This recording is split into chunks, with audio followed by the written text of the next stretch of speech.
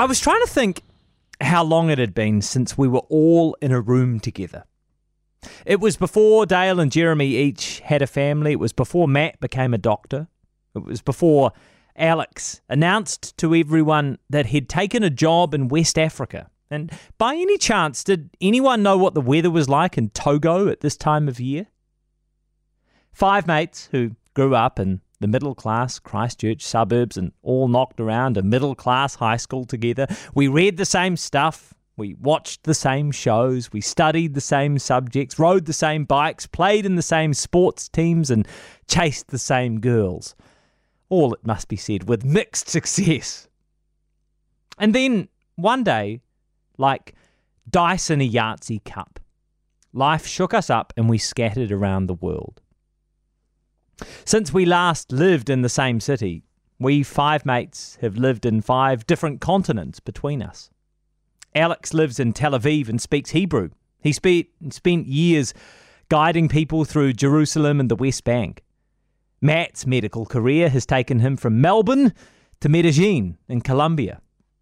Dale's a doctor too. Recently, he worked out the back of emergency helicopters, and he prides himself on differentiating different models by the thump of their rotor blades.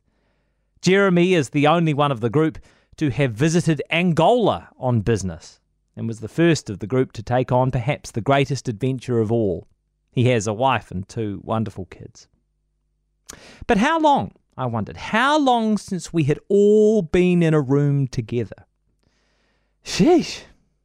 I don't know, I reckon my best guess is that it was for someone's 21st birthday back in the day. The kids who were born in our final year of high school are now in their final year of high school. Gulp. We're starting to see age in each other's faces, each other's waistlines, each other's hair. Part of me thinks it's the one big benefit of being part of the Facebook generation. Social media didn't exist when we were in school, but it came in soon enough afterwards that we could keep in touch over the years. But the 5 of us still had to want to keep in touch. You know what I mean? I really think that's an important point. Last weekend, Alex held a lunch to celebrate his marriage. It was a perfect, still spring day in Christchurch. And having travelled here from the Middle East, he and his wife gathered with his family and a few friends at Mona Vale.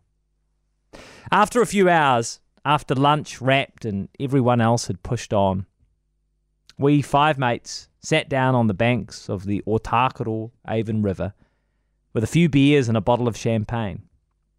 The sun was just glorious, twinkling through the leaves of the trees along the riverbank. There wasn't a breath of wind.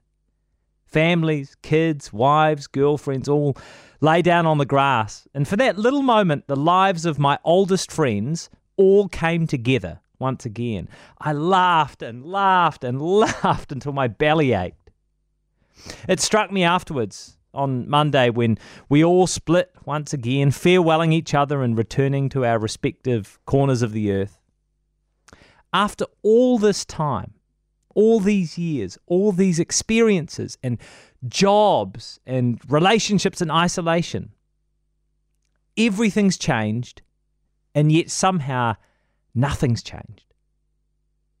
And I reckon that might be the best definition of friendship there is.